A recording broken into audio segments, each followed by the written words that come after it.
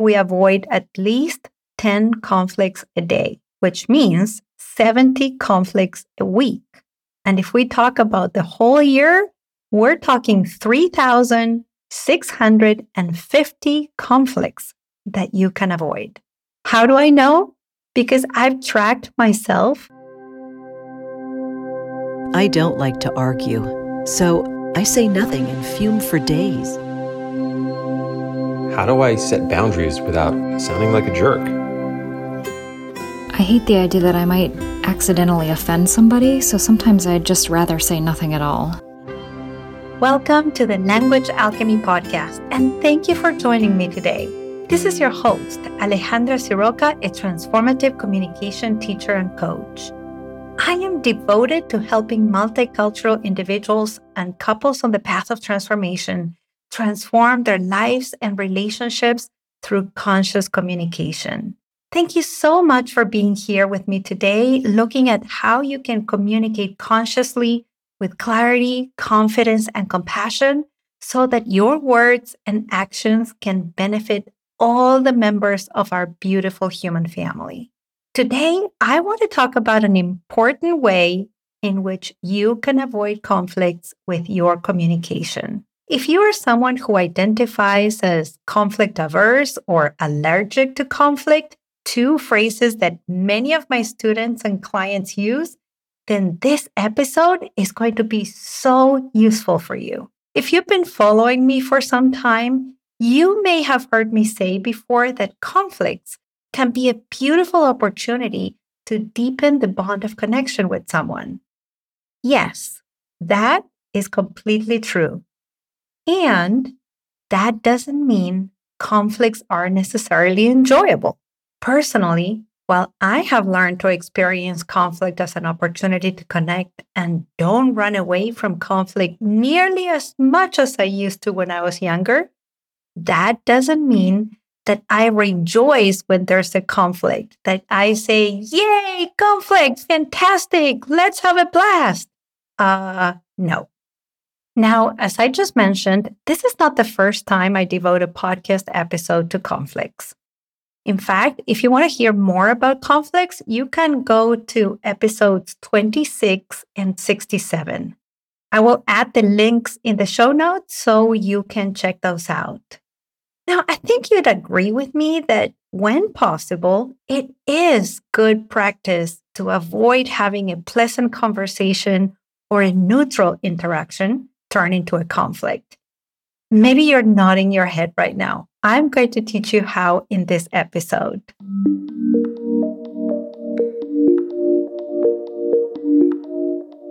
I'd like to start by saying that most conflicts happen because of a misunderstanding. Yes, in fact, according to linguists, 85% of conflicts occur because of a misunderstanding. At the root of most conflicts, there's something someone said that you didn't understand, or that you understood differently from what they intended, or there's something you said that the other person didn't quite get, or they didn't get it in a way you meant it. And many of us, when we're in conflict, if we do address it, we try to get into a right-wrong dynamic, meaning that we either want to show the other person we are good and right and prove that they are bad and wrong, or we try to cover up that we may have been wrong and minimize that the other person is right. And when that happens, we get into a power struggle that creates disconnection between us. And frankly, it derails us from the possibility of resolving the conflict. In my work with individuals and couples, when they have a conflict, many times they find that they were both, quote unquote, right. And many times they also find that they both communicated unclearly and skillfully. And that lack of clarity and skill created a misunderstanding that led to the conflict. And because when we are in the thick of the conflict, sometimes we can't really see the roots of it, the misunderstandings. And that's when it's so useful to have a third person, someone neutral, who can hold space for both people, ground the interaction in connection, and direct it towards resolution. I actually love this part of my job as a transformative coach. When people resolve a conflict, they become soft and tender. You can actually see their beauty on their face radiating through, and all that tension and disconnecting energy between them evaporates, giving way to people making eye contact and actually being able to see each other with warmth, with compassion, with love. Sometimes tears show up. Sometimes there are hugs, physical expressions of appreciation. The tone of voice becomes sweet and comforting. And it's one of my favorite things to support people and get them to this space. You can probably hear it in my voice how much I enjoy it. But now let's go back to misunderstandings.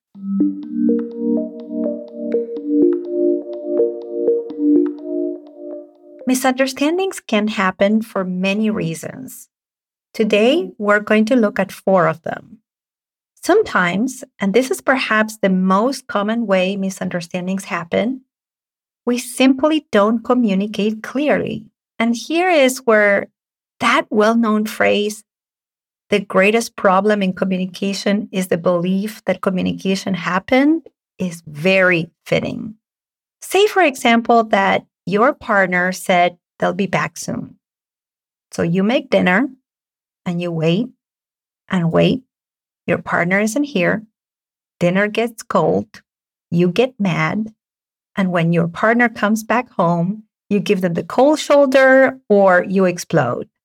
All because of a misunderstanding created by unclear communication. When your partner said they'll be back soon, maybe they meant before the end of the day. But maybe for you, the word soon means within an hour. So right there, the misunderstanding lies in one simple word.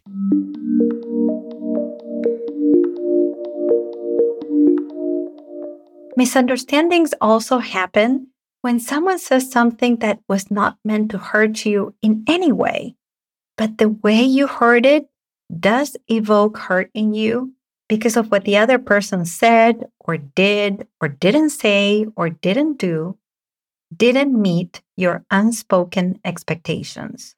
For example, you did your best and you gave your all at a project at work. And when you submitted your work to your manager just replied with a, "Cool, you met the deadline." And you think that means your manager is not satisfied with your work, or you get angry for the lack of acknowledgement, and then you feel hurt because you really wanted to be seen and appreciated for all your efforts, but all you got was a generic response that didn't communicate what you were expecting. And since you didn't mention your expectation out loud, your manager didn't understand what you wanted from her. And on the other side, you didn't understand what her response meant. And that misunderstanding can lead you into a conflict between you and your manager.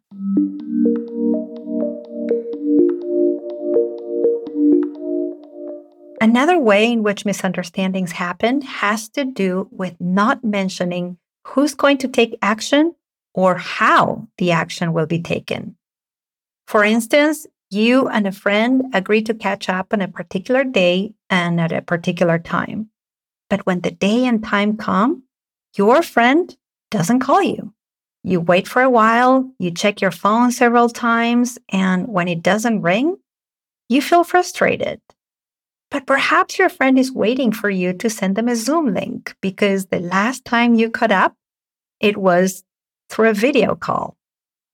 So see, the misunderstanding started because neither of you volunteered who was going to initiate the call or how this call was going to happen.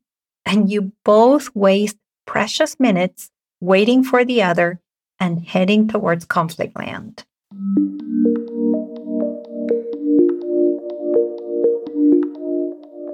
A fourth way misunderstandings happen has to do with assuming ill intention, usually from another person. There's a lot of research about how we tend to assign good intentions to ourselves and ill intentions to the other. For example, you and your sibling go out for lunch, and when the bill comes, your sibling says they need to go to the restroom. So you pay the bill. And as your sibling is taking care of their body, you are seething with judgment about how stingy your sibling is. Or you are having a story that you're always the one who has to take care of things between you. And voila, the conflict begins. The misunderstanding there is that you assumed your sibling's intention was a bad one. In this case, to have you pay for the bill and for them to get a free lunch.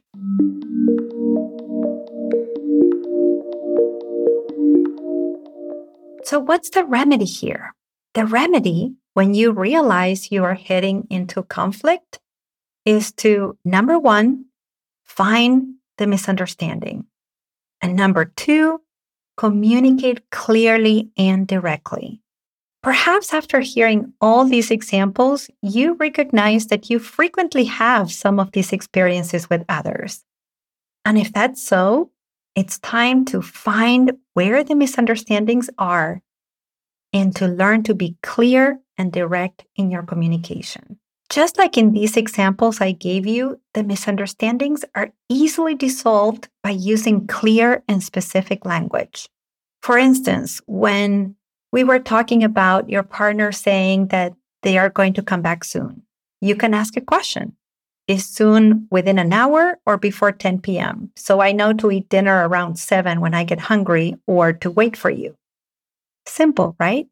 Or in the example about catching up with a friend, after you agree to catch up, you can either ask, do you want to call me? Or you can directly say, I'll call your cell phone. Or in the example of having lunch with your sibling, you can wait until your sibling comes back from the restroom, and then you can request to split the bill. Or you can suggest that your sibling picks up the tab this time. And how about in the situation with the manager?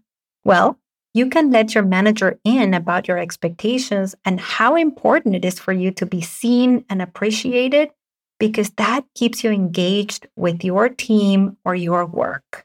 See, it's simple. Just use specific and direct language. And to quote one of my dear spiritual teachers, Jennifer Wellwood, simple doesn't mean easy. And that's why we run into so many misunderstandings. Yes, because while it's simple to use clear, specific, and direct language or share our expectations in advance, communicating clearly can be uncomfortable.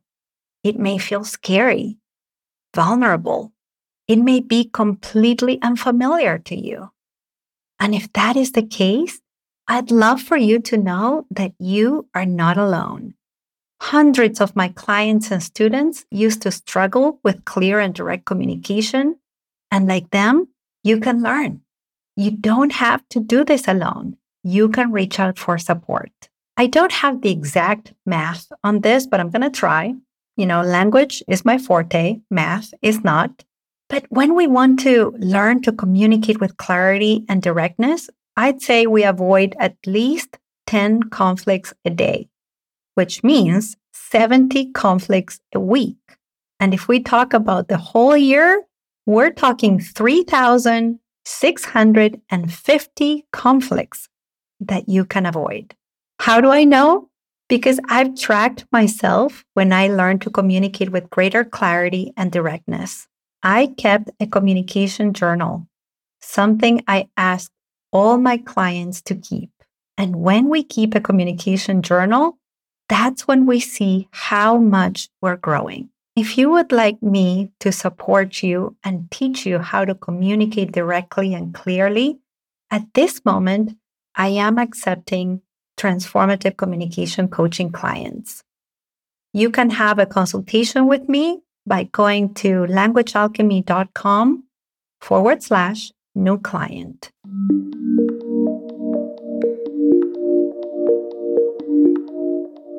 And now, let's recap what you've learned in this episode. In this episode, we talked about how to avoid conflicts by becoming aware of misunderstandings.